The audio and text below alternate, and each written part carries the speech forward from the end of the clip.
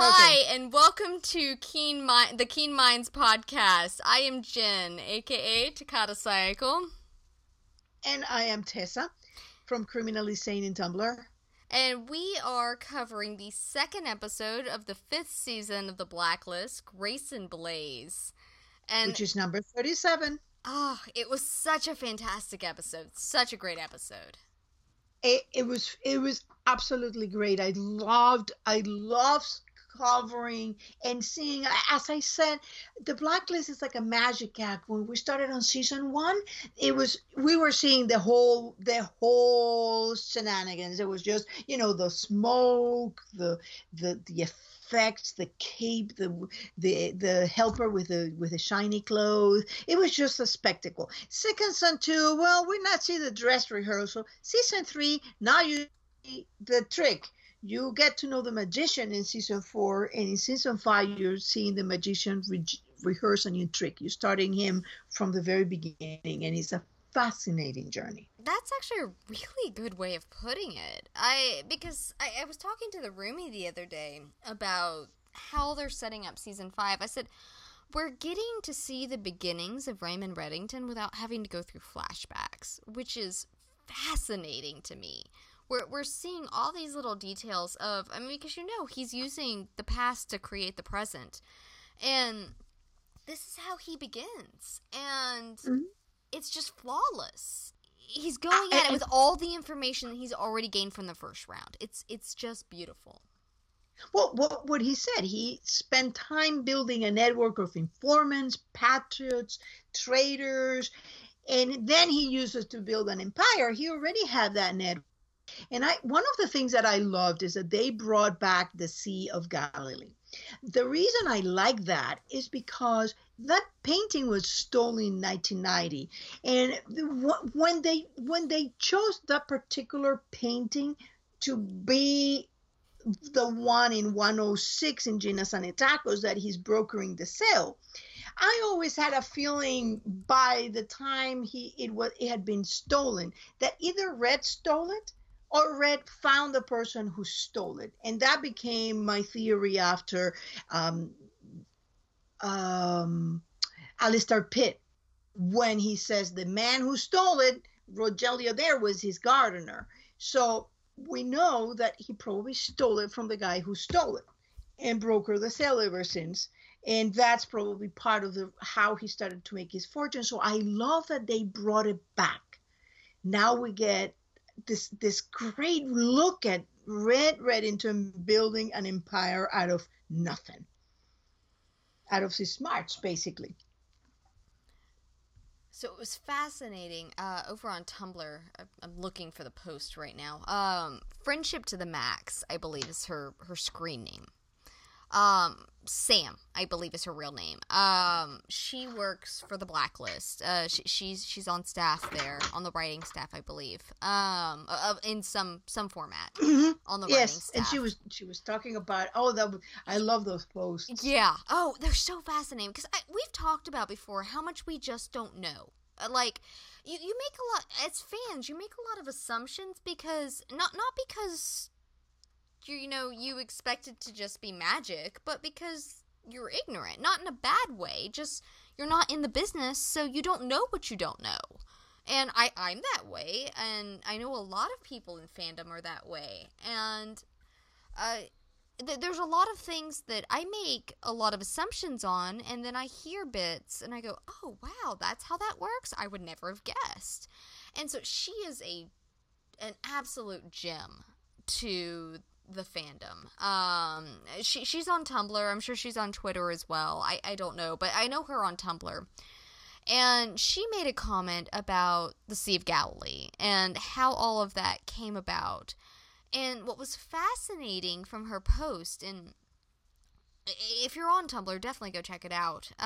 She said that there have been instances in which art thieves that had been caught sued TV shows for basically taking credit for their theft. And so she had so many different little moving parts that she had to keep up with to make sure that they were on the correct legal side of things for the pieces of art that they chose, and this had to do with the Picasso, I believe. They can be art that has been found, so there has to be that the thief is unknown, so nobody can sue them. And so I'm sure that that's part of the reason why things like the Sea of Galilee have had threads through. I mean, it's nice for just continuity's sake. I mean, like, the continuity nerd in me loves it. Absolutely loves it. But it's very fascinating to see why, the practical side of why they choose certain pieces that have gone missing for things. It's really nice. Do you want to start talking about Cooper? Yes, let's start in on Cooper, because this guy, I feel bad for Coop, because I've seen some negative statements about him online since the episode aired. And this guy, he's got a lot of pressure on him. He has a new director. Yeah, basically boss. A new director. Hitchens is dead. I have a feeling he has a very good idea that Ressler was somehow involved. I do too. Cooper's not a dumb man. He's clever. And Ressler was very He was pretty chill. good. Yeah, he was very good. I was terrified of how good he was. Too good. Yeah. He was Well, if he hadn't done anything, he would have probably been a little more upset. He would have said, don't know. "Oh, I wanted to catch her, and I hate that guy without me having to bring her to justice," or something like that. I don't know. I actually, like, sitting there and watching that when he said, well, maybe it's karma, my response was, well, okay, that's exactly what I expect you to say if you hadn't done it. You know, like, I think Ress did a really good job, but, yeah, Cooper's got a lot weighing down on him. I mean, because you remember Panabaker when she came in, she said, I'm the third one in, and everyone keeps dying. You know, like, I don't plan to be that next person. That's kind of how Hitchin is. Well, not only that, but Panabaker also, when they were having the fallout with Gail, Panabaker said, "You're on your own. And it's like, and where do we go to get our reputations repaired? Nowhere." So Cooper knows that he is the lone buffer between his team and chaos. I mean, the government raining down on them and basically turning them into the scapegoats if anything goes wrong. If the FBI is not, they're basically the old spy joke about the CIA that you've been disavowed. That's basically what the FBI is planning to do to them if they screw up at all. They do not have the support that they thought that they had.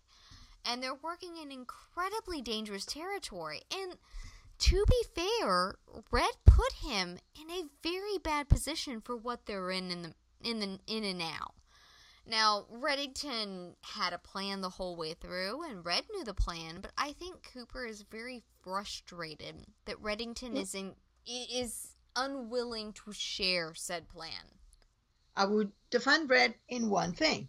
You remember when Red told Liz about Miles McGrath? Yes, I knew you were going there. What did Liz did? She told Cooper. What did Cooper do? I'm not saying that Red's wrong. Went straight to Scotland Yard, and 2 detectives are dead. I agree. I'm not saying Red is wrong. I'm just saying from Cooper, I am a character analyst. Yeah. From Cooper's point of view, he is frustrated. He made the comment to Red. He said, "You don't respect that I lead this task force." And that's what's bothering him is a respect issue. And he does not feel respected, and that is what's frustrating him right now. Yeah. I think Cooper got very upset with Red when Red let Rostov die. He's not upset, remember? He's not upset. Yeah. That's an emotional thing. And then he gets all like, you know, and you start getting like Red, and Red is like, "Oh, I thought you were upset." I just died at that point. Oh, I missed it. And then he brings out the thumb drive and the necklace, and you know that is Cooper is like, "Okay, you SOB." I know, you right? You did it again. I hate you so much, but I love you, but I hate you. Well, remember Panabaker Do you remember Hannah Baker last year when she said, I hate getting in bed with Raymond Reddington, but we need his Blacklist? I mean, that's how Cooper feels right now, I think. That he hates it, but he knows that they need him. That if they don't have him, if they don't have him and Liz, because Red and Liz is what makes it, if they don't have Raymond Reddington and Elizabeth Keene, they don't have a task force. They are just out into the open. And every man for himself. And it's not an issue of, well, I go back to my regular life. With Raymond Reddington in his life, the options are either you're in a skyrocket to the top, or you're going down in a dark pit and you'll be disgraced and put in jail. There is no in between. There is no gray little life to live. There is just two. You're either way up top or way down bottom. And right now they're at the bottom. And Red is, I think Red is happy to take them to the top with him. But Cooper is going to need to put faith in him, which is incredibly difficult. I don't blame Cooper for not having any faith in him. But as a person looking at it from Cooper's point of view, I don't blame him. As a fan, he needs to have faith. And when he does put faith in him, I think he's a penny stock. Yep. Well, I also think that we're setting up a big arc here with Cooper, and it's starting by this. It started last season when he started doubting Red, when he started getting upset with Red because Cooper lost a lot of people with Rostov, and Red let him go without telling him anything. So I think that there is a level of exasperation that Cooper was in a wild ride, and I think that he has seen his agents go through a lot, and I think he's also very connected to his team. I think that he has a lot of love for his team. Charlene had commented that his job was his life, and I'm not going to say he sees them as children particularly, because they're adults. He knows they're adults, but he loves them dearly, and he has a very special connection with this team. I don't know if he's had other teams like this that he's had this kind of connection to, but he certainly does to this task force. That he's been willing to make the hard choices for Aram and say, this was not your call to make, it was mine. He's been willing to make that hard choice to walk in, tamper with evidence, and get what Liz needed to get her answers. And hand it to her and say, here you go. I honestly, I truly believe that if Ressler had gone to Cooper first off, now the longer it goes, the more issues he's going to have. But if he'd gone to Ressler first off, and I also will say, as for the Ressler fans out there, I don't blame Ressler for this at all, because it's putting Cooper in a very bad position. But I do think if he'd gone to Cooper first off, that Cooper would have protected him from the Hitchin death. He would have protected him. Everybody knew that and Hitchens had it coming. I mean, Red was going to kill her. Yeah. Red was going to kill her. It was just a matter of time. She was just living on borrowed time. I saw a fantastic piece the other day. It said it was Red and Hitchin talking and said, I can't wait to make you to hurt you. And then turn around and said, bros help out or something like that.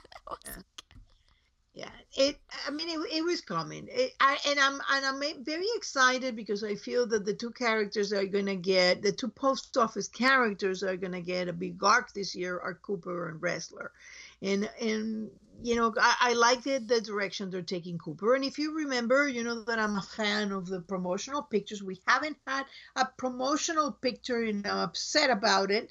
The last one was Red with a mask that was coming out. But the last promotional picture of Cooper and Ressler, they were in an inclined plane. Like the world was out of whack and everything about them was going sideways. So I knew that was coming. Yeah. it's I knew that was coming, and I'm excited for what is happening.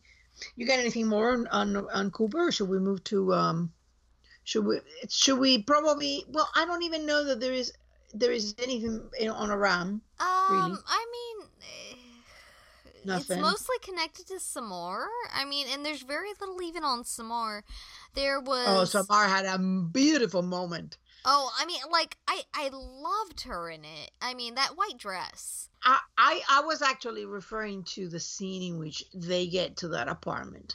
I liked that because Wrestler's sitting there going, "You gotta hide. You gotta get out of there. You gotta hide," and she's just like, "Hi, we're here to rob you." Yeah. Where is that page? And I love the fact that she used something that she has the second time. When she went to the guy that supposedly hired the debt collector, she says, I am from a task force that doesn't exist. So that means I can do whatever. And then this time she goes and says the same thing. We don't have any authority. We don't have any right to be here, which means we're going to do whatever we need to do, because that means we're really determined to get it. It's kind of CIA-esque, you know. When I say that, I mean TV CIA. I don't know if the real CIA works that way, but TV CIA-esque, in which there are no rules. Like, if you can make it happen, make it happen. You know, very James Bond, very spy. And that comes back to, I understand that a lot of people see this as a procedural show of FBI, but it is a spy show. In every... It's becoming more. This show transcends the traditional niches that people try to fit shows into. It really does. And that's one of the reasons I love it so much, is that it pushes boundaries and it transcends. But yes, I agree. Samar sitting there with that, pulling her gun and just lounging back on the couch and going, who knows what we'll do. That was one of my favorite scenes of the episode. Yeah, it was great that, you know, the way she arrives so like nicely dressed and kicks the guy ass. That was beautiful. Oh, it was so fantastic. But when they needed someone in there to open up an opening, they sent Samar Navabi. Just saying. Yeah. So I thought it was well done, and I know that she's not going to have probably a very, very big arc this season, because she had a huge arc last season. Well, so it's honestly, I feel like the writers had always planned on the Saram relationship, and so when you're in TV and there's a relationship that is not with the main character, you know, it's either going to be all drama, or you've kind of got to give it a back seat of sorts when it gets to the point. And that's kind of where it's at right now, is that they've got to let this simmer in the background with little nice scenes here and there. And I want Samar and Aram to be happy. Good heavens, give those poor souls a few minutes of happiness. You know? They deserve it at this point. And they've earned it. They both have growth curves that go there. And they created really nice stuff for them. But in this episode, there was really not, I mean, other than that, there was not that much for them. So, Wrestler. Oh, Wress. I know how much is coming for him. I did love that little line. I mean, it was kind of a quick little hat tip to the fact that Samar and Wrestler had slept together.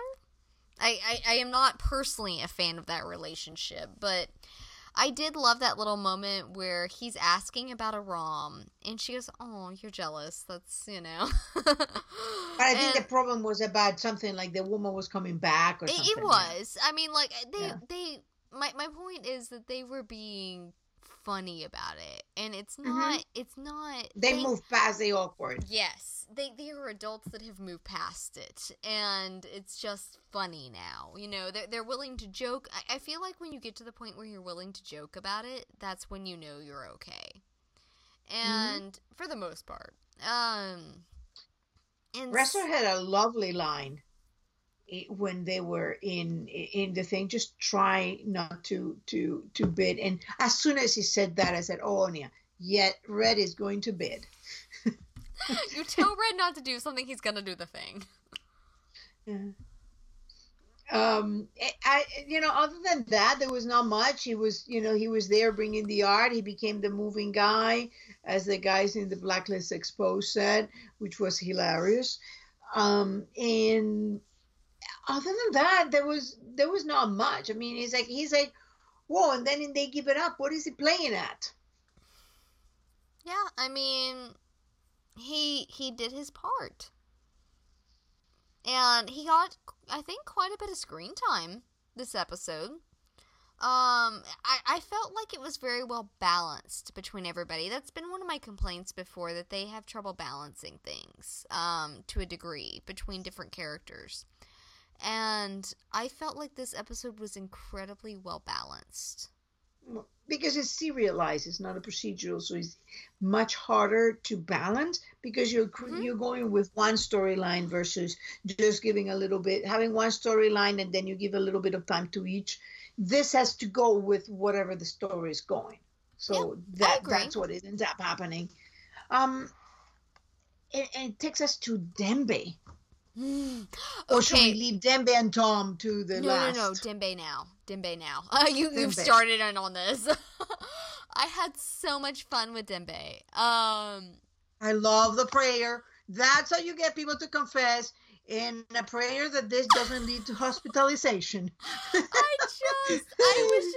cackled through the entire first round, and then the roomie came home and we watched it.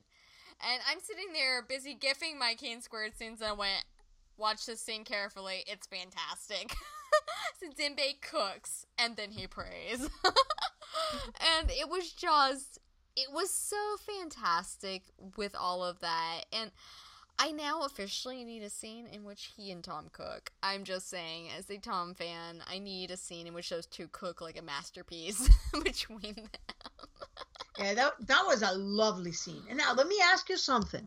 Do you think that Albert Dennison had been tortured by Dembe? No, I don't think so. I think there's a third party. Think so either. Yeah, because the reason why Tom and with the gun out instead of just knocking off the door is because the lock is broken. In. Yeah, exactly. And the same reason Tom and Red and Dembe enter with the gun out. Mm-hmm. So if they had been first, they wouldn't have left the guy tied in. Anybody could have come in with the door locked. They would have taken the guy.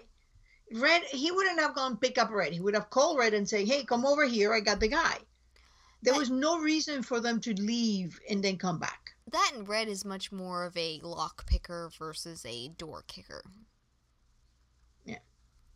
But Dembe could have kicked the door, but to me, there was somebody else. And that's what we're seeing. And that is, if you remember when we first started talking about the famous suitcase, the bag of bones, I said, I think that Dembe. I don't remember who it was the other day, but someone called it a bag of bones, and I thought of you. I feel like it was John or somebody. John Buckenkamp was the first one who said it. Is that who you picked it up from? But I hadn't read the interview by the time I said it. So the bag of bones. But it was probably John then, and I was like, "Oh, Tessa." The bag of bones.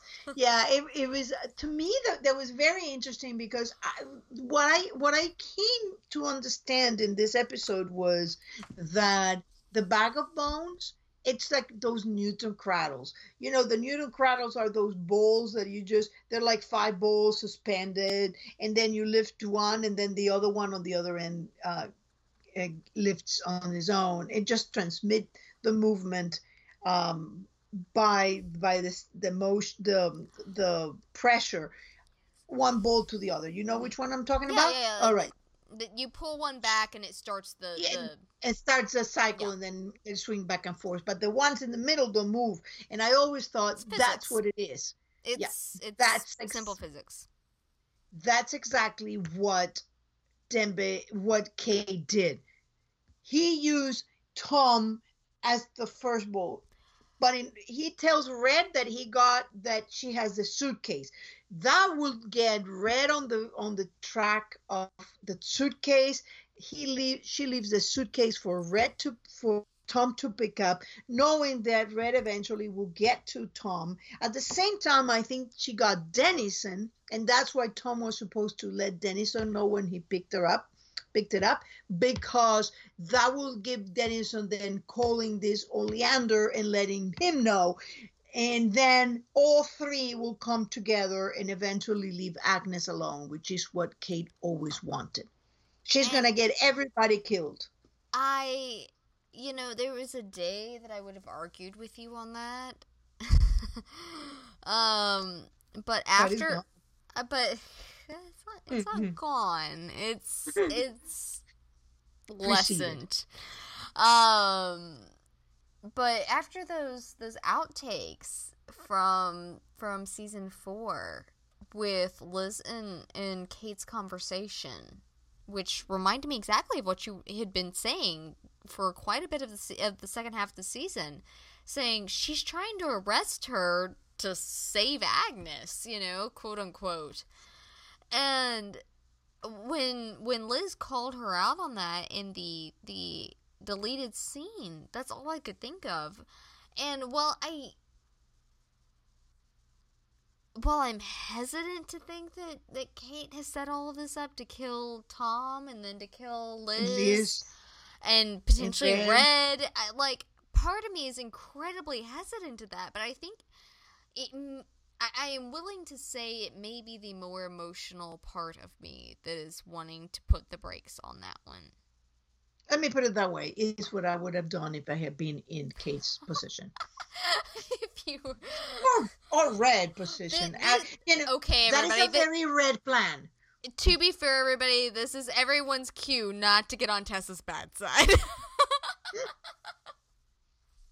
But I'm not Kate, and I'm not Red. I'm just an ordinary person. Uh-huh. But put in the circumstances where Red is or where Kate was, that's what I would have done. I'm kidding. Tess is not going to kill anybody. It's okay. Yeah, it's all right. Don't go in my backyard digging. I have faith. Maybe not that much. But definitely that was, to me, was like, oh my God, that's what she's doing, because why would this poor man be beaten up? Mm-hmm. How on earth that suitcase came out of a farm in the middle of nowhere? Kate carried it and put it in a nobody could have known that suitcase is in play unless the person who notified Tom also notified Oleander. And she was sure to make sure to tell Red that she got the suitcase. And there's got to be a reason that Oleander's name was the first one to come out of Dennison's mouth. Just saying. The guy who beat it up? Yep. Because he probably wants to know where the suitcase is. So that got a very interesting dynamic there with Dembe. And I think that is the reason why Tom invited Red and Dembe, to make sure to see who's the one investigating this. Mm-hmm. Yeah, I agree.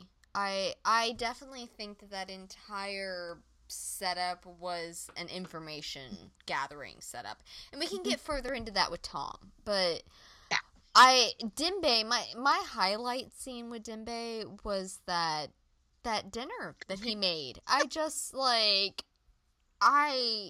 if I were to ever and I would never be a serial killer, by the way. I would just like to say that. If I were ever to murder, that would be fun to write into a story somewhere, that someone. I'm gonna. Don't get on her bad side either. I actually had a conversation with one of my bosses today. We were talking about something horrible. I said, "Oh my God," because he was jokingly talking about a conspiracy theory. I went, "Oh my God, that's amazing." I went, "In a completely fictional circumstance, that is amazing, not in reality." I had to catch myself. When you're talking about a TV show, that's what it's implied. I'm a writer. When I'm talking about writing things, TV shows, books, etc., I am almost always talking about this fictional world in which I would not actually do the things. I hope everybody knows that. Tessa and I do not go around murdering people. I only do it in fiction. You know? No real human She beings. likes beating up her characters. They always end up the more she likes them, the more beaten up they get. That's accurate. I've never figured out what's wrong with me on that. But to be fair, I follow enough other fanfiction authors that I know that I'm not the only one with that issue. Many fanfiction authors beat on their favorites. I think it's because of the hurt comfort issue, but that's a whole nother realm. But Dembe, like, that was so fantastic. Doesn't kill you, make you stronger.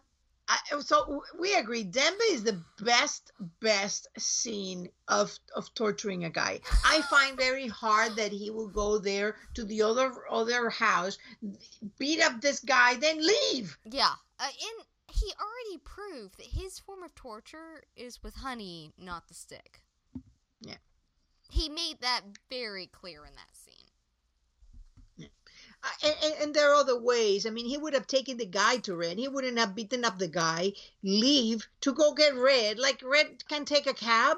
Red cannot drive. I mean, he has proven he's fine stealing cars of any kind. In fact, he loves Wagoneers. So why not steal himself anything get there? Or just go to Liz and go, I need a ride.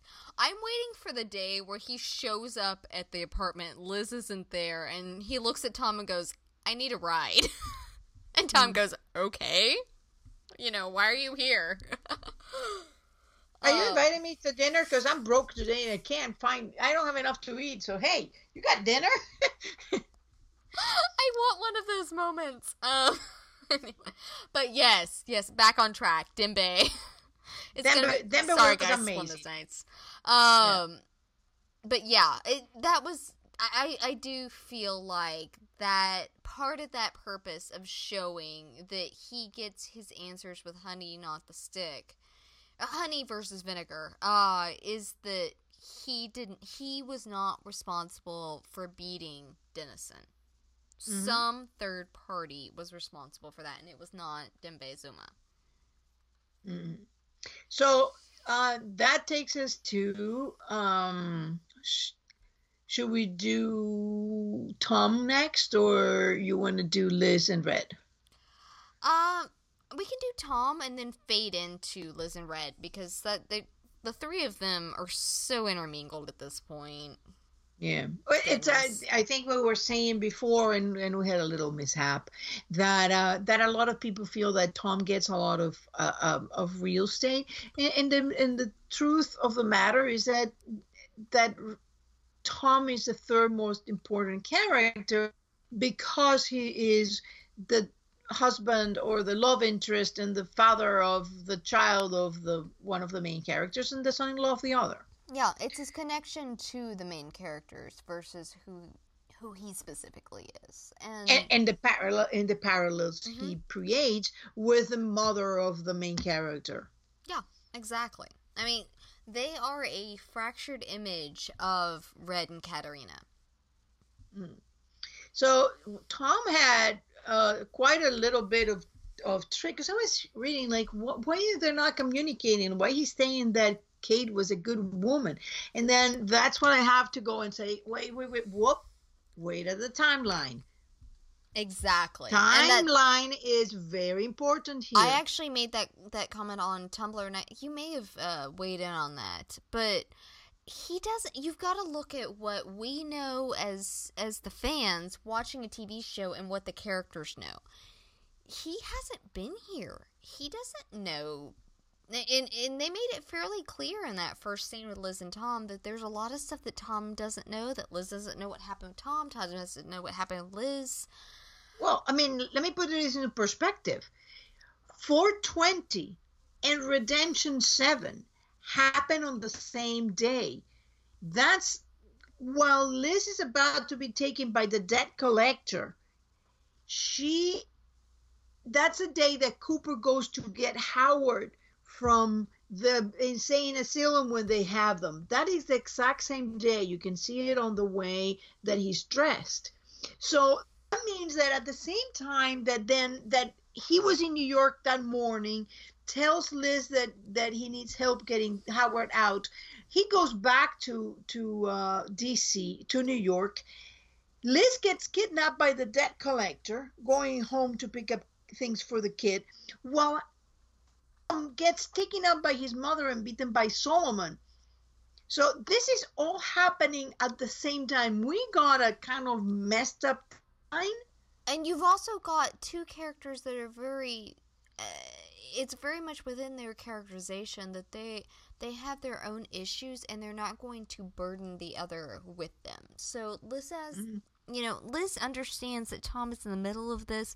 She's not going to... If she believes that Agnes is safe, she's not going to tell him, our daughter's in trouble. This is all happening near our daughter because Tom's going to come running home the moment Agnes is in trouble. And she knows that. She's not going to tell him that because of that. And vice versa. He's only going to tell her what he needs to, what he feels like he needs to get done what needs to get done, because he doesn't want to worry her, because he's not home. There's only so much she can help in, because as he told her in Redemption, I have to handle this on my own.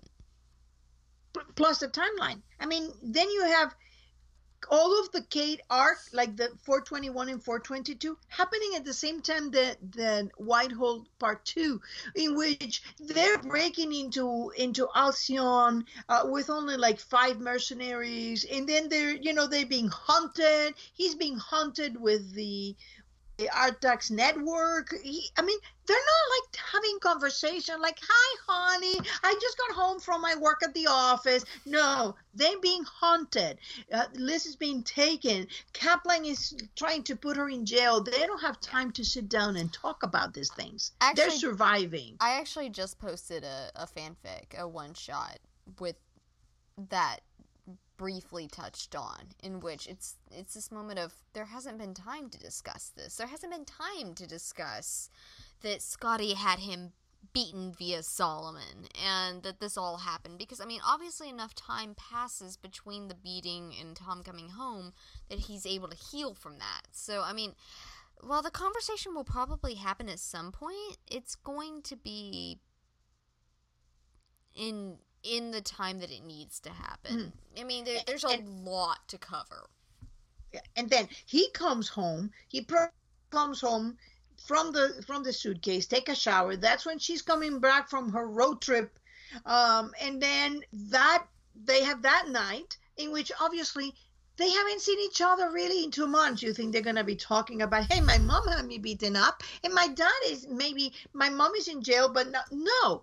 They said, okay, Renton is my father. He's pushed a suitcase. They fall into each other's arms. They start talking. They see their daughter, whatever. That's not what they're talking about. If you look at the clothing changes, Liz walks in a black button-up short-sleeve shirt when she, hops into his arms, which I'm sure we mentioned last week, but that was entirely improv on Megan's part. I just love that so much. Yeah.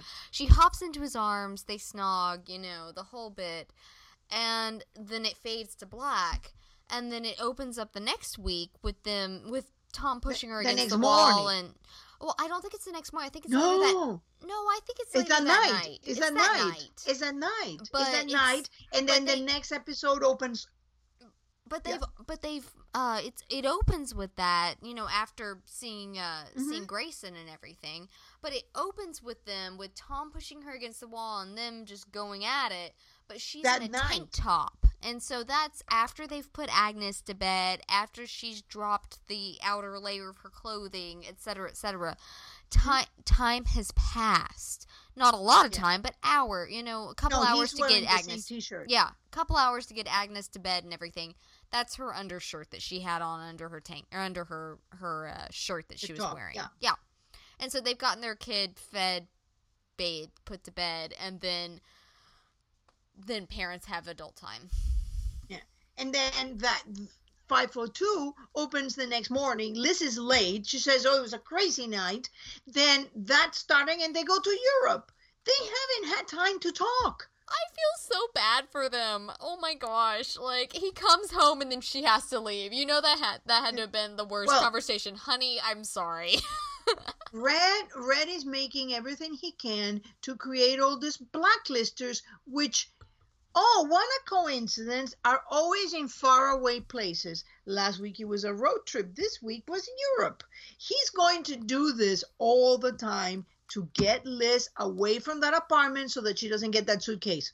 Without Dembe, yeah, and I think he is keeping her away from Tom to a degree, because, well, I don't think he knows that Tom, I mean, I've seen a theory floating around, and it's more that I've heard the theory. I haven't actually read the theory, that Nick went to Red and told him. And it's possible. I don't disagree with the theory, but I also don't agree with it. It's one of those that I could see where it's possible, because I wouldn't blame Nick, because they went out of their way to make sure that we knew Nick's engaged again. So he has a family. And so I don't think the audience would blame Nick if he were to go against Tom. But then why would Red then casually go there? And I thought about to size Tom up. I wouldn't. Same way. Yeah, same reason Tom did it. Yeah, I wouldn't. It's not out of the question for me. But to me, it doesn't have legs, just because Red is so desperate to get that suitcase that he wouldn't have Nick saying, okay, text me an address, and then, because he will already know where Tom is. I mean, maybe next week we'll find out that as soon as texting me address, Red is waiting. But to me, at this point, it doesn't feel that that's what is going to happen. It feels that Red is doing whatever he can. And what Tom did is to invite him. And I think that Red, to a certain extent, remember that Red has also been denied access to Agnes, have been denied access to that. And meanwhile, the relationship between Red and Tom, contrary to what a lot of people want to believe, it hasn't been that bad. Red has gone out of his way to tell him, stay out of your parents. He sees him. He works with him as legat. He put his trust in Tom. There has not been this terrible thing. So why at this point, where Red is so happy having recovered that daughter and having access to the granddaughter, is he really going to do anything at this point? Because if he knew that Tom had the suitcase, that situation would have been different. Yeah, there was time to get Liz out of there. He would have invented a little thing. He would have got Liz out of there, and that suitcase would have been out. He's desperate. I tend to agree with that, but I also leave a window open for the possibility with Me too. Nick. And that's kind of where I'm at with that. I may leave a little bigger one than you, from what you just said, but I could see it with Nick, and I could see Red knowing Tom well enough to know he's going to hold back and letting him play that game out. I could see it going either way. I haven't made a firm decision on my beliefs yet, and I'm just going to kind of wait and see where canon takes us, because canon is ultimately where we go with it. And I do think that entire dinner situation was Tom sizing Red up and where he was on everything, getting a good read on it. And to a degree, I think it was Red sizing, in return sizing Tom, because he knew something was weird. And Liz certainly knew something was weird. She gave a look like, are you kidding me? Do you think I'm an idiot? I see what's happening here, people. Yeah, something definitely was up. I have to say, I love the parallel scenes where we're getting Tom in the cell phone store, getting the address of the guy, and at the same time we're seeing Red pull all that undercover thing, which is a twist in a twist.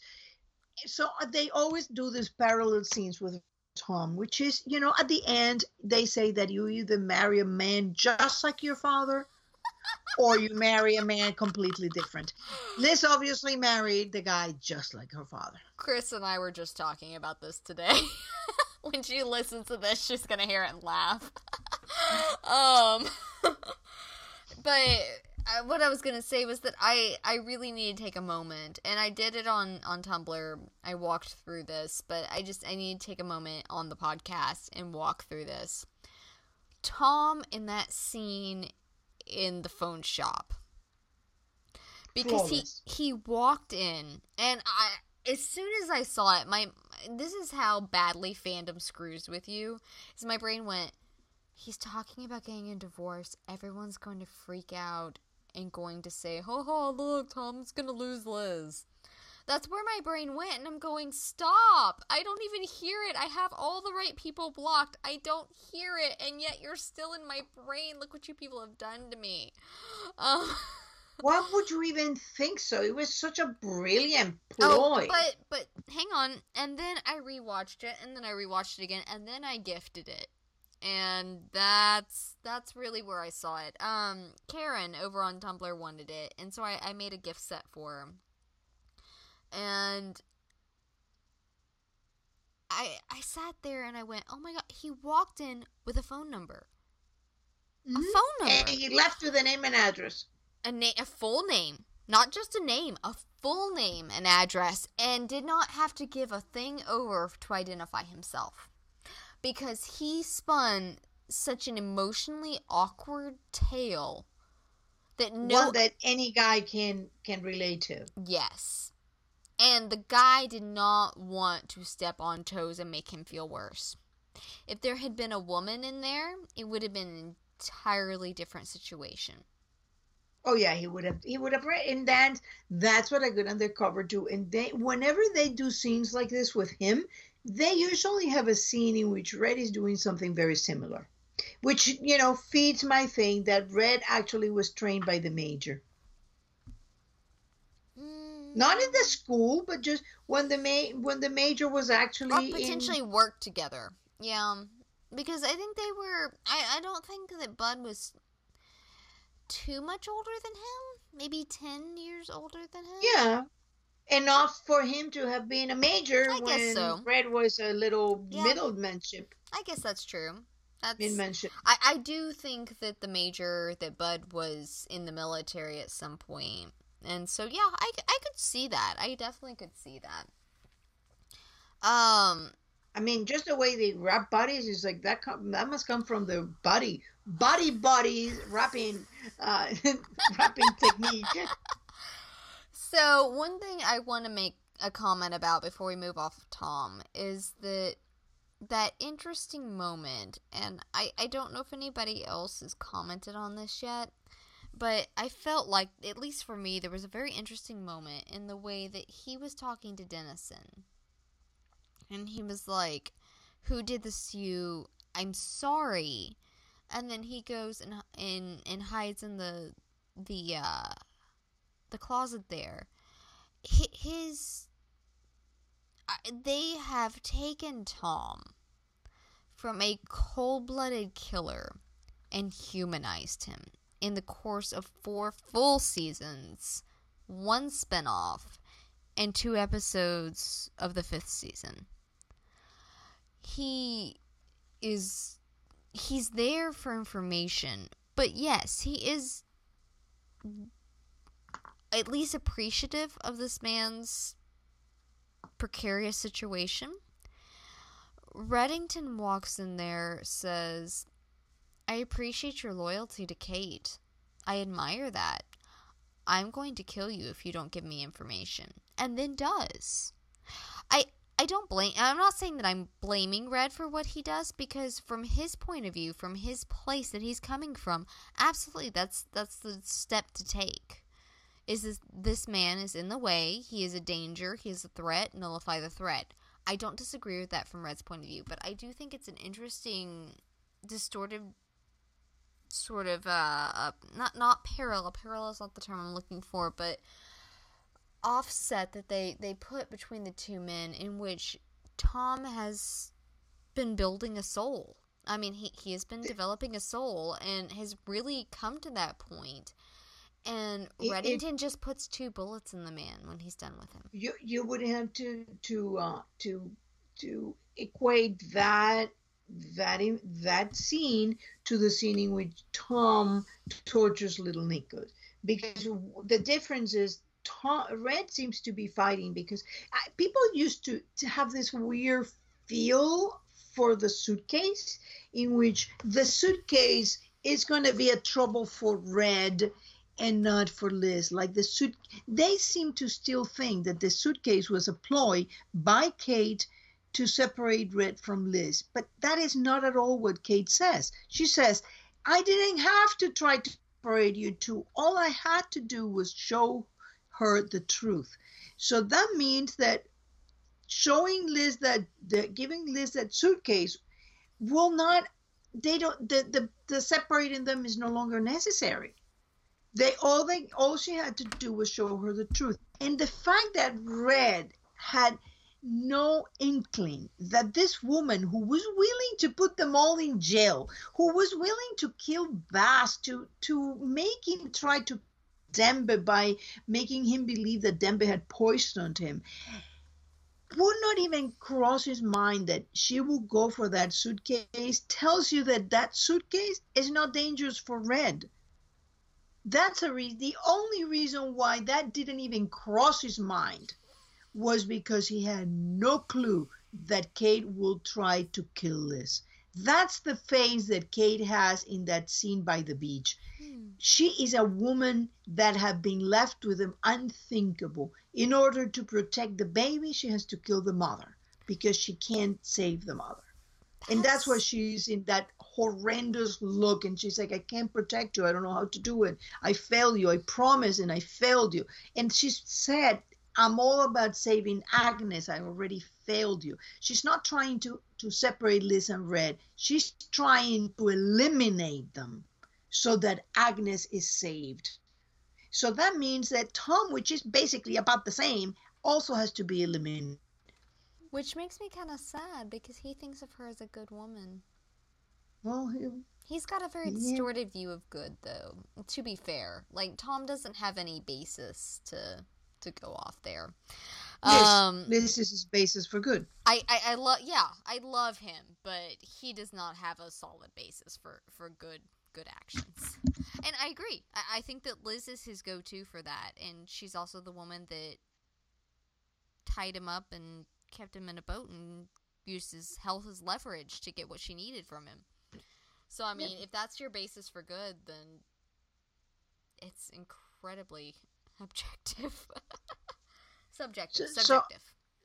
So I think that you, for Red, this is what's happening. Red is this thing is not going to make so much trouble for Red that it is going to kill Liz. That's why Red had no idea that Kate would even think about that.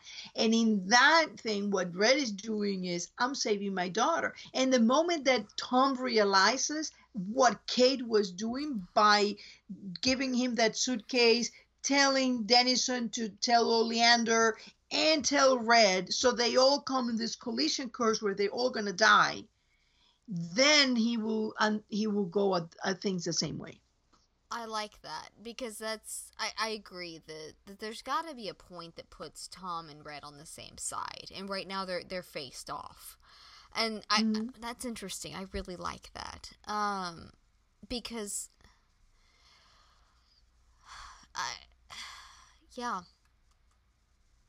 I like it. Nice and twisted. I'm sitting here thinking about this, and I really like it.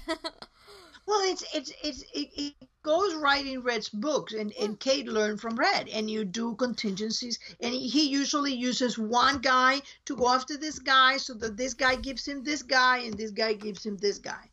And I do agree, and I do think that Red will be able to see at this point that Tom has been a pawn in it, and I think Tom will have been a pawn in it. For anybody that reads my stories, you may have seen a one shot that I did based off of Allie Blacklist's theory and Chris M23's theory, and various people. I know they're not the only ones that have seen it or that have made the theory, but those are the two that I know. that have stated that, you know, they think that Red will be saving Tom rather than killing him in that flash forward scene. And I really do think it. And if it's a point, because I think that Red knows Kate very well. He knows how loyal she makes people.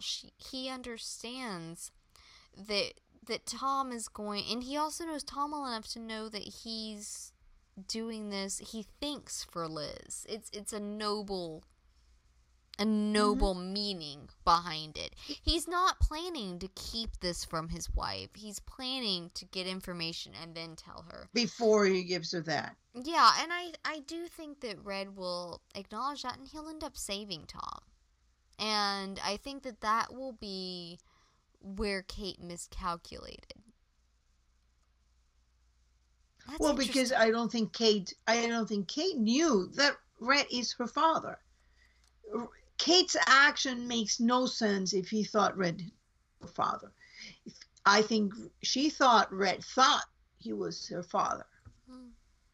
Because Kate was played by Katerina like an instrument. I mean, Katerina was better than Red at manipulating people. She was awesome. I mean, here is this nanny. The nanny is first coming to the conclusion that she's a Soviet agent because she kills a Soviet agent in the kitchen. That makes no sense whatsoever. Usually the people that were killing Soviet agents were American agents, not Soviets. Then she starts talking about leaving the lover or not leaving the lover. It's like, excuse me, how is that any of your business? Then it's like the whole thing is bizarre, but yet she played it. And Kate was like fascinated by this woman that provided her with bodies, cadavers, and babies. You know, how you seduce a Kate? You give her cadavers and babies. It's accurate. I mean, you're not wrong. And I think that's one of the things I love so much about Kate Kaplan is she was such a fascinating character that way. That she was so bizarre. I mean, she really was. Highly intelligent and awkward. I hate so much that she had to die. Like, I know there's been a big movement and a big frustration in fandom community, in which, you know, killing the gays has been the comment. They, like, people keep killing the gay and lesbian characters. And I know John... Huh?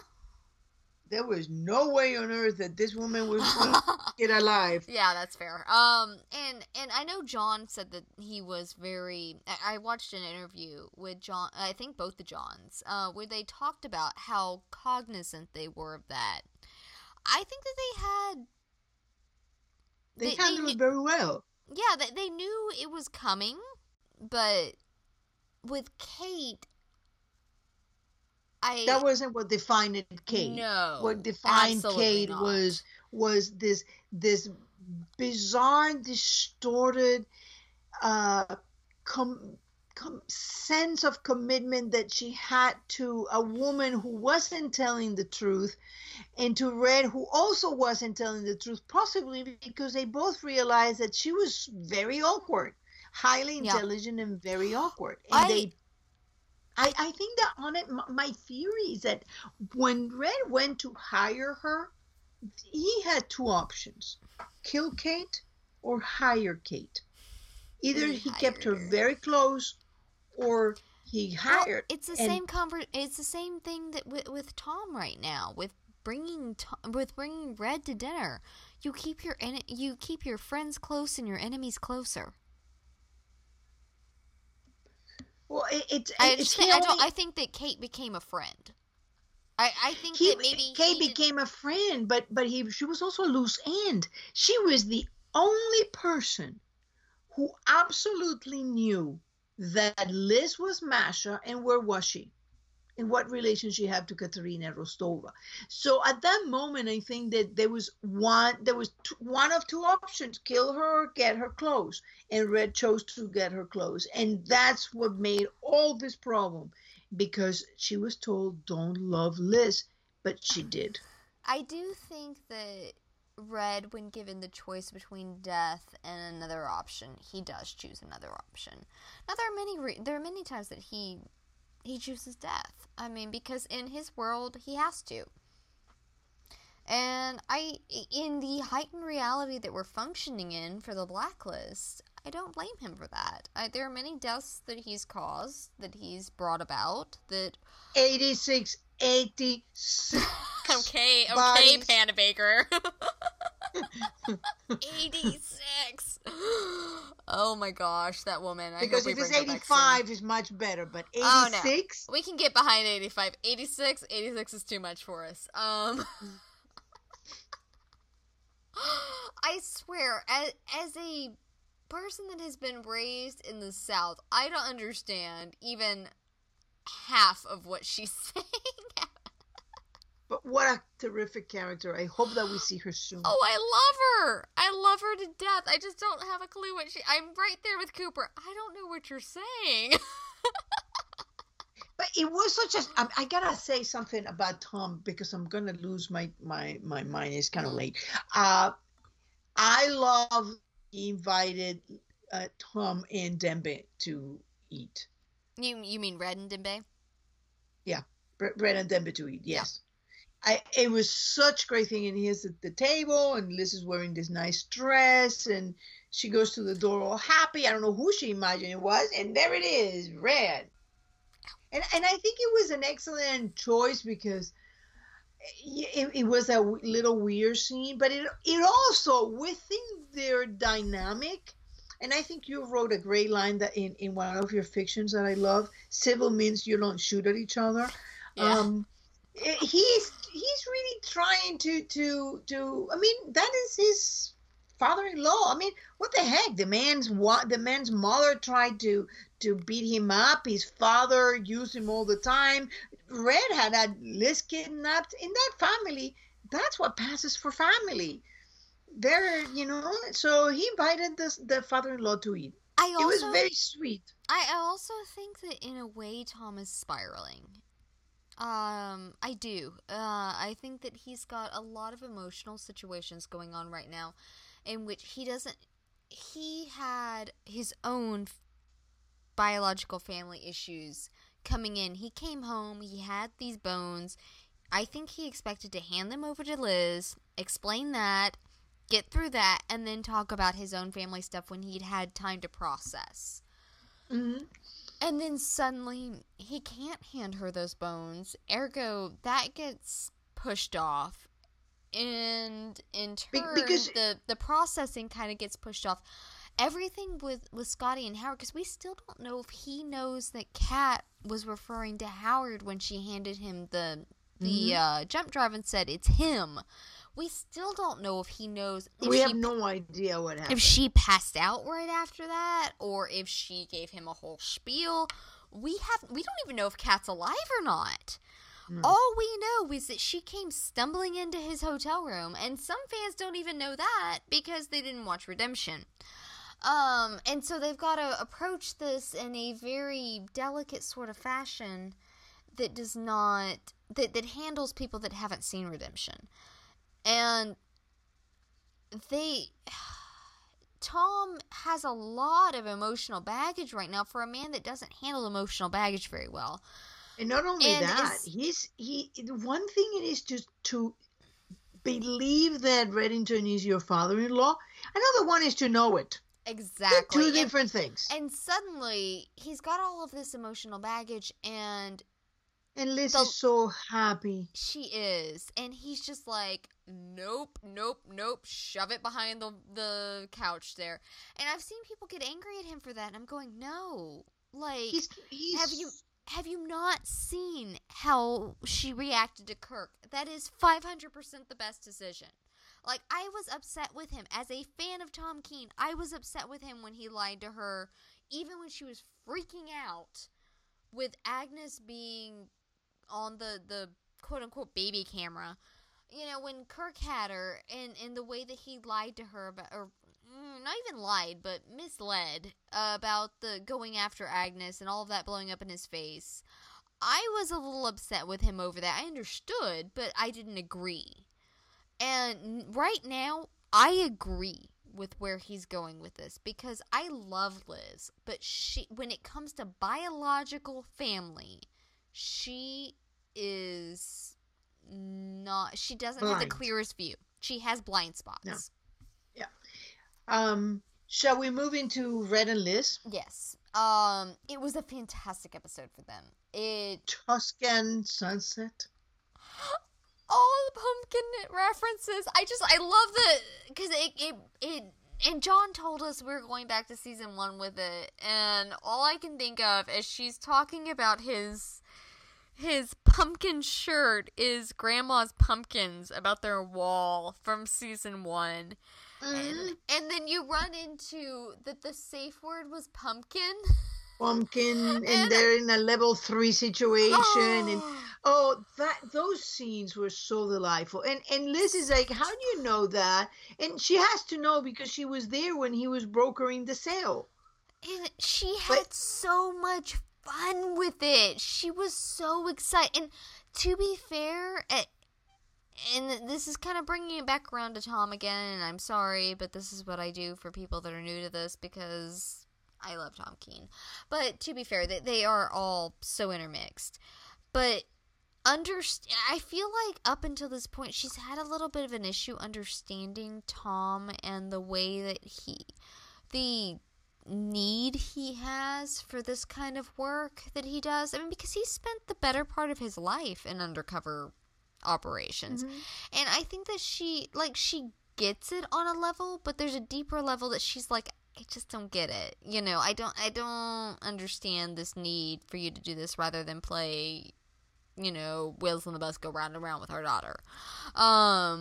And I think that this is, and I don't think this is the main purpose of this, but I do think one of the nice side effects of this is that she's going to understand Tom a whole lot better and this need for being a part of this world. And them finding the balance will be just that much more a team effort of understanding all sides of that balance. She's finding out who she is. She's fine. I mean, she's. There was somebody. I think it was on Reddit that was coming and saying, you know, I just rewatched season 1, and Liz was working such an undercover. She was, I mean, that little I'm Miss Perfect and I'm by the rule with the doll makeup. I always wonder why on earth are they putting that doll makeup? Someone made a comment on Tumblr recently. They just jumped into Tumblr. Well, I know you did, but someone new to Tumblr, someone new to the Keen Squared fandom on Tumblr, made the comment the other. I can't remember what their screen name is, but they made the comment. They said, you know, I just rewatched season 1, and that whole bit, that was so fake. She was so lying to herself. Tom and Liz were so lying to themselves, and now they're being honest, and they're good, you know? Well, it was just this act, and I think that Liz is really coming to who she is. This whole show, and that goes into Wrestler, that goes into Cooper. It's about people finding out who you really are, and I think a lot of people were doing like fakes. I think that as much as I think that Liz, the perfect agent, the pink and perfect agent by the book, was a total act. I think that Wrestler, the Boy Scout, was also an act. Something that he was. Huh? I said potentially, yeah. Yeah, because he was justifying. There was this hurt little boy that lost a father. I imagine he was a boy. He was older, but being that perfect by the book was a way of like making his father's death be less senseless. And that is not who he is. And those things were already kind of bubbling to the surface, you know. He's leading an assassination attempt. I cannot tell you how illegal that is. On a foreign soul that is basically a sanctioned murder. That doesn't even get there. He has done illegal things and not off by the book things all the time. Then he goes and he does the rubber banding and he goes back and he's like the perfect Boy Scout. Oh, I'm gonna read the rights. You cannot kill Kirk. Then he goes, I fine, kill Kirk. So this is the whole series is the who are you really, and can you go nature versus nurture? Yeah, and I think they set that up very well in the first episode of the series with Smokey saying that nature Mm-hmm. versus nurture. I think they really did set that up for the season, and we're about to Yep. see. We're about to see how that goes, how it plays out, and how people turn out. And that's gonna, like we've said before, Agnes is gonna be a kick-ass little kid. I mean, Yeah, she is, and on every side. no matter how That careful, girl is gonna be something. no matter how careful her parents are, Elizabeth and Tom Keene are her parents. Good luck, child. You have the Hargraves on one side, the Reddingtons on the other. Good luck. And we haven't yet met Katerina, or maybe we did, and we just don't know it. I'm still there not is. on board. No, you're not. But you gotta admit that when Lynn talking about, that liking this and Red asking why you'd let me do it, that was very much what Emma was saying. It was fascinating and captivating, and I don't disagree with Emma. I am kind of like that, like I am the situation with Nick betraying Tom. I'm not on board with it, but I'm also not off board. I'm kind of just waiting for more information. I could see Emma being Jennifer. It's the Carla being Katerina I have issues with. I do disagree with that one so far. But I am also willing that if it ever comes out that Carla is Katerina, I will bow down to your queenship there. It's fine. I'm willing to take that vow. maybe every fan who has said that I'm such an idiot will send me $1, and then I'll be like You'd be very really, rich. really. Yeah. All I ask is you share the wealth. So this episode to me was so much fun to see Red having fun, Liz having fun. I tell you, I think even Wrestler and Samar were having fun. Oh, I agree. I think they had a lot of fun. I think Samar is geared towards this sort of thing, and I think Wrestler could have a lot more fun if he'd let himself cut loose, and he's starting to. So, Hey, he's not so squeaky clean anymore, is he? Look at those. Look at all those beautiful blemishes that make you human. But no, just watching the father-daughter chaos dance across my screen is just, I love it. And the funny thing is that I'm pretty sure that was the same scene they shot the conversation from season 1. The stairwell that he walks down. I mean, obviously it's not supposed to be the same place, but it's still the same stairwell that they shot the scene with them sitting on it, and Liz saying, Tom told me something before he died. And Red asking what? My father is alive. And to have that set come back around, and like I said, I understand it's not supposed to be the same place. I understand they have limited sets that they can work with. I am aware of this, but there's something very fulfilling and anybody that follows my Tumblr knows how much I love for full circles. Full circles are my jam. I mean, like, I love it when it comes around, and that to me is just a behind the scenes sort of coming around to my father is alive. Oh look, my dad is walking down the steps and I'm making a snarky comment about his dressing. Yeah, dressed like a pumpkin. Well, it was also very nice go back to the scene in 114 when he comes down, he's in the tuxedo and he says, oh, I love your dress, and the clutch is cute. And then she goes, instead of saying, that is pumpkin. And they're having fun, and is a nice, from the list of that moment to the list here, you realize how much Liz needed that family. And it wasn't really that it had to be perfect. And the reason why Liz chose to keep Agnes and why they're making different choices is because it doesn't matter. You think that you're saving your children by pushing them away and keeping them safe, but then you're really not, because they're your kids and the sins of a father and the world of a father, like Red told Kaplan. Nature versus nurture. She It's was. really looking at that theme this season, and on a realistic side of it, I'm not sure where I fall, but I do love where they're going with it on the show. I do. I very much enjoy it because we saw it with Tom as well. It's a great parallel. The fact that, he wasn't raised with his family, and yet his training He's still so brought him much. around it. Yeah. You see so And much he's of so Scotty much and like his Howard. mom and his dad. Well, when Scotty sat there describing Howard to him, in I think it was the first or second episode into Redemption, I'm sitting there going, she might as well be describing Tom. I mean, And then she says, reminds me of you. Yeah, exactly. And so it's nature versus nurture. It's fantastic. And so the entire situation with Liz, and anybody that follows my Tumblr knows that I love happy, smiling Liz, even if she regrets it later. Seeing her like that, seeing her so carefree and just able to cut loose like that, Can that's we something. talk about that moment Oh, it's so beautiful.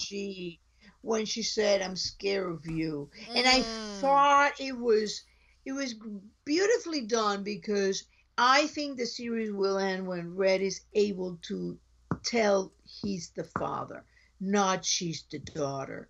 That's When fair. when when she has been able to accept him completely, when he has come home, he can be her father He again. still hasn't done Right that, now, has he? no, she's my, because you're my daughter. And he said it once, and that was in Cape May, when he thought that she was dead and it didn't matter anymore. Then he says, tell it yourself, say it out loud. And then, like 4 beats later, he's saying, her father, yes. That's the only time that he said it out loud, because he couldn't, or he risked her life. Well, he said it to Kirk. She's my daughter, but not I'm her father. That's what I'm saying. Yeah. And so And he that's said, just that's my girl in Gina Zanetacos. And he says, you can be my, and the way he phrases things, he doesn't say, well, I can be your boyfriend. He says, you can be my girlfriend, so he can say, okay, be my daughter. Yeah. It's always what she is, not what he is. That's Well, it doesn't, fascinating. I mean, he cannot change. He doesn't feel he's the father. Sam was a father. I agree. But Yeah. nothing will change the fact that she's his daughter. No, I thoroughly agree with that. Oh my gosh. It was I mean, and then this the highest, the caper was just fantastic. I mean, I Red loved. doing all these levels of things and pulling the wool over everybody's eyes, and he plays a little the bumbly guy, and at the end, I just love that he's like, take that he's too, and cool. she's like, what? She's so excited though, because she's having the biggest thrill of her life. She loves it. And there's just something fantastic about that. And I understand that she's not gonna, that she's trying not to lose herself, and I'm sure she'll get really freaked out at some point. But I do have faith that Liz is gonna find that balance, and I think I said last week that I feel like this season's gonna be about finding that balance. Mm-hmm. But kind of like a good redemption arc, you gotta go a little far into the deep end before you can come back out. And Where do you think that balance is going to be? I don't know yet. Is she going to end up running Reddington Empire? Is she going to make Reddington Empire to be less illegal? Well, see, like, I do not see her going, like, I could see Tom running Halcyon. And as much as I could see someone like Scotty telling Liz that she'd do fantastic at Halcyon, I don't see her playing second fiddle to Tom. I just don't see it. She could play Red Empire, though. But, and that's the thing, is that perhaps she'll create her own out of Red's, A little or more legal. yeah, just more, basically kind of her own version.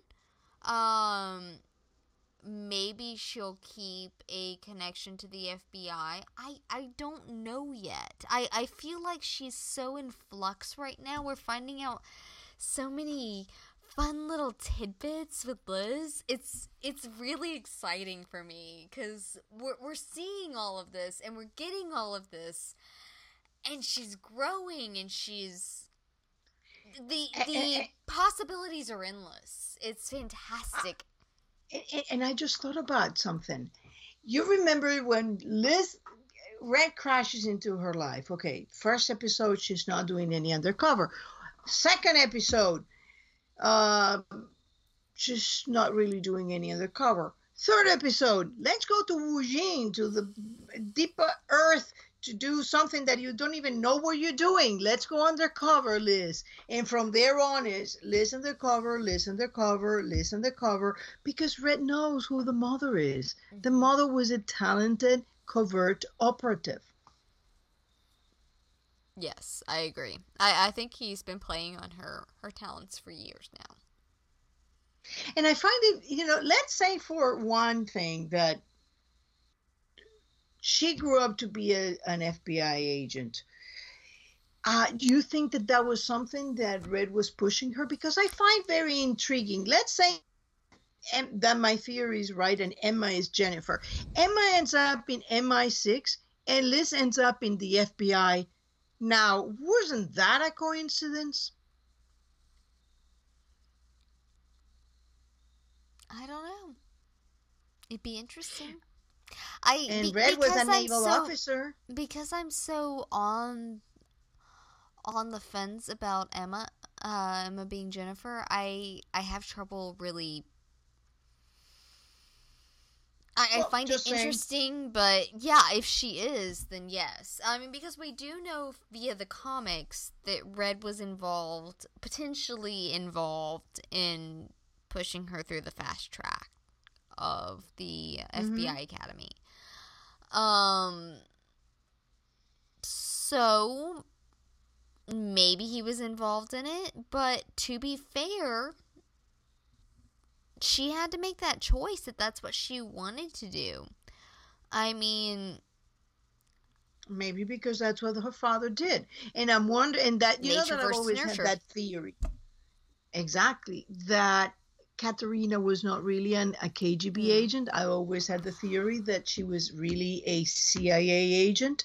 So there you go. And the kids end up doing what? Exactly like them. She might have been, but to be fair, if from the Russian point of view, the KGB agent is just the same as a CIA agent. I mean, that's, as Americans, we look at KGB and go, oh, evil, no, but, I mean, the Russians, I would assume, don't look at them quite that way, I mean. No, they look at the CIA as a evil one. Yeah, exactly. I mean, it's all a point of view. And so. But she was a covert operative, and that is the thing. And Liz was seductive, and we already got when we were giving that little thing that Liz seduced the night manager, we were already anticipating something that came. I mean, and think about it, that was in 114. That came about in 220 when she starts learning that Katerina was a honey trap. So a season and a half later, you're learning something that the seeds were planted right there. Oh, so it's good heavens, yes. The seeds are planted all through. And that's something I made the comment on earlier. That sometimes I feel like they work very slowly on things, like with Bud and with various things that they do with Charlene, but they do work at them.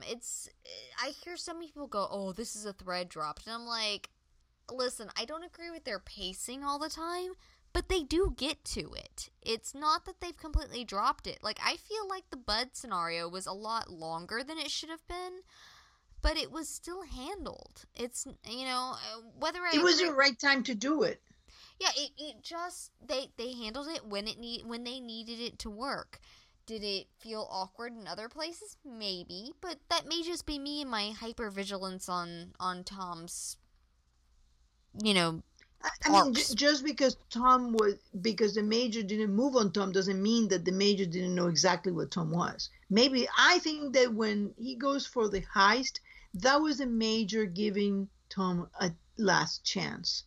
If you go with Gina, you will live. Oh, I think that's But exactly what it was because she called him and said, "You were right." You yeah, know? so yeah, so it's such a they play very long games, and I always tell people I used to be a crazy person about the dangling ends. They're not dangling; they're And, just waiting and for them. that's what I mean. Yes, exactly. Exactly. So, does that about That wrap us takes up? I gotta say something about the brilliance of Red Plan. I mean, this is the kind of things that where you start seeing everything that Red does, even when he seems surprised. Oh, well, it was the first thing that came to mind. No, that wasn't. He already had a plan going, and he may be improvising the little details, but Red is an extremely talented undercover. Remember what he said? Tom and I share a lot of things. It's I'm in awe. I think this season is getting even better than I even expected it to be, and I am so excited to see what he brings. Oh, I agree. I think it's going to be utterly fantastic. And this second episode, and I feel like I have a lot of expectations with Blacklist. It's one of those shows that sometimes I go in with such high expectations that nobody could ever meet them. And I almost felt like that's what I did with the first episode up until maybe the last 10, 15 minutes of it. And then suddenly the entire episode had met my expectations without my realization. And that was on me. That was entirely on me. I should have seen Oh, it coming. that's when you knew that was it. I had my clue in the woods. Oh, shush you. I know you see it from the beginning. Stop bragging. Nobody likes a bragger. You know that nobody pats my back, so I gotta pat my own. Okay, I'm patting it. There we go. There, oh, thank you. That feels so much better. Yeah, I mean, when they were in the woods and he shoots the next one goes on your feet, and he was so concerned with saving him. He's like, this is something else. And you know what? I found it very interesting that when he goes to rebuild his empire, he goes to the things that the Pentagon looked at. The Pentagon looked at this guy to see how he was moving this entire city. Ooh, that's a very interesting point. I hadn't even thought about that, but that's very fascinating wording there. You're right. That's a really good point. See, I'm patting your back. There you go. Yay! So that, to me, that was like, yeah. When once he said that, it's like, hey, yeah, I know you're up to something. And gets to me to that thing that Red is really running a mission, and there's some people higher up that know what he's doing, and I think that Cooper was there in order to provide support. You know, that actually, like, I've always kind of been on the edge of that one. That's one of your crazy theories that I'm more on the edge with. Mm-hmm. That may be the point that pushes me just a little bit, inches me into the territory of actually agreeing with it. So we'll see, you know, all the things that he's doing, and we have to see, because he said that in the building, in that house, it was a cornerstone of how he planned to rebuild his thing. It wasn't the Picasso. The Picasso was a freebie and he kept it, but that wasn't what he went to look for. It wasn't the necklace, because he returned that. The penny. The penny was what he was after. That's what we're meant to see, to think. Okay, you think it's something else? I think it is something in that thumb drive. That's also possible. Remember that he has done that before. You know, he takes a piece of the journal, he takes a photo, and in a thumb drive you don't even see it happening because he had it, and then he gives it to Cooper. He may have got a lot of information from it, and by the time the FBI moves into all of them, he's already went there, took the little spoils, because what was really a lot of people say, oh, he's like Thomas Crown. He wasn't. In appearance he was, but Red said he's using his dark money to influence politicians for when he decides to run as his next thrill. So he was preempting a player that would have been kind of cabal-like to enter the fray. Mm-hmm. So I think that what Skip is still doing is he's taking down those little heads one by one, strategically placed. And this one was he's going to, instead of taking it down, he's going to take that information and slide into his own things. He doesn't take that, yeah. Taking out the enemies, there would be more enemies than allies. Yes, I like that. Because it's very much Red, I mean, in a nutshell. It's, if you want to understand Red, you have to read The Art of War. Red's entire thing is The Art of War, and I think he even quoted it a few, sure he quoted Confucius. Maybe it's Confucius, not The Art of War. He does, but definitely everything he does. Yeah, everything that he does is right out of The Art of War. I think it's a fair bet to bet that Red is very well read. Yeah. Oh, I love that bit with the museum. I love it. And Nancy Reagan could look at this set of dishes here and all that is fascinating.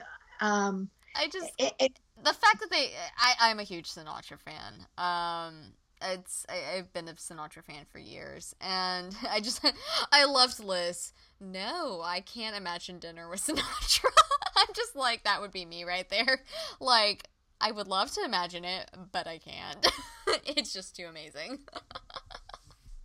It was a really, really fun episode. We're seeing a lot of Red's underworld and the way he thinks, the way he goes at things. So whenever you think that, oh yeah, it's a penny, but he gives a penny for your thoughts. It's almost like he was giving the penny to, and we never saw Liz return it. No, we didn't. Mm-mm. Maybe it's hers now. Well, she wouldn't accept the trust fund for the kid. Now he has a $3 million penny. Well, to be fair, the $3 million was for the collection. Not the penny itself.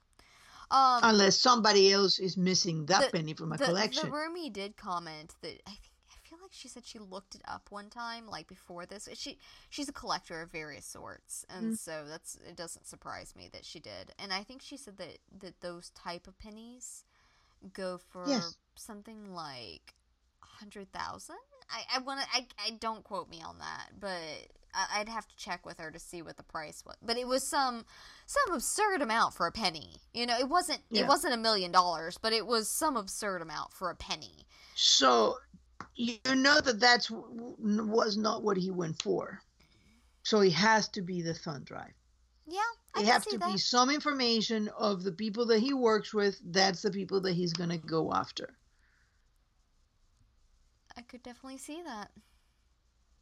Well, we'll have to see what comes up, and it's been a wild ride. Oh, goodness. It's so great. It's so much fun. I mean, Megan puts it, enjoy the ride, and I agree. It's like a freaking roller coaster. It's so great. Is it the next episode that Tom is going to be working undercover with Red? Yes, I'm excited. I love those two undercover together, especially when they're at odds. Yeah, having to trust somebody is going to be great. See, I'm such a mean fan. I do like to beat on my favorites. Tom, go undercover with the man that wants to kill you right now. Go. See what happens, Tom. It would be fun because now they're family too, and you know. Yeah, I have faith that Red won't kill Tom. I have faith in, maybe not as much in him caring about Tom quite to that extent, but I do have faith in him caring for Liz to that extent. And so I do believe that if Liz didn't love Tom, Tom would be up a creek without a paddle, but she does, and she's made it very, very clear, late to work clear. And I just love that. I had such a wild night. I don't care, Keen. She's like, but my husband's home. You don't understand. Let me have a conversation with you, Cooper. Let me tell you about my wild night. I was just like, Liz, he doesn't care. Honey, he doesn't care. It, Oh, but it's gonna be so much fun to watch them work together because some of my favorite scenes of the Blacklist are Ryan and Jace. to me, I'm absolutely my absolute favorite scenes are between those two. They're fantastic together because Ryan was good when he came in. He has learned so much from James, and they work so well off of each other. They're just brilliant. Mm-hmm. Yeah, to me, and any scenes that they're together are just so. And they haven't had a good scene together in a while, so I'm excited for that. I think with that we are done with this podcast. And so if you would like to leave us comments, we're on Facebook, Tumblr, and Twitter. You can listen to us on SoundCloud, iTunes, and YouTube. We love comments. We love conversations. Please feel free to chat with us. We're nice. We don't bite. Most of the time. We get snarky, but we don't bite, you know? I don't have a tulip garden to put the blood in it, so don't worry about it. Say what? Remember the tulip garden when Miss Kaplan first exsanguinated the body in the tulip garden, and I'm thinking, boy, those tulips must be really good. Oh my gosh. We're going into winter. It'll freeze over. No bodies can be buried right now. It'll be okay. On that note, we will see you guys next week. Wednesdays. Wednesdays are fun. And it's now Blacklist Wednesday. Enjoy and have a great week. Bye-bye. Bye-bye.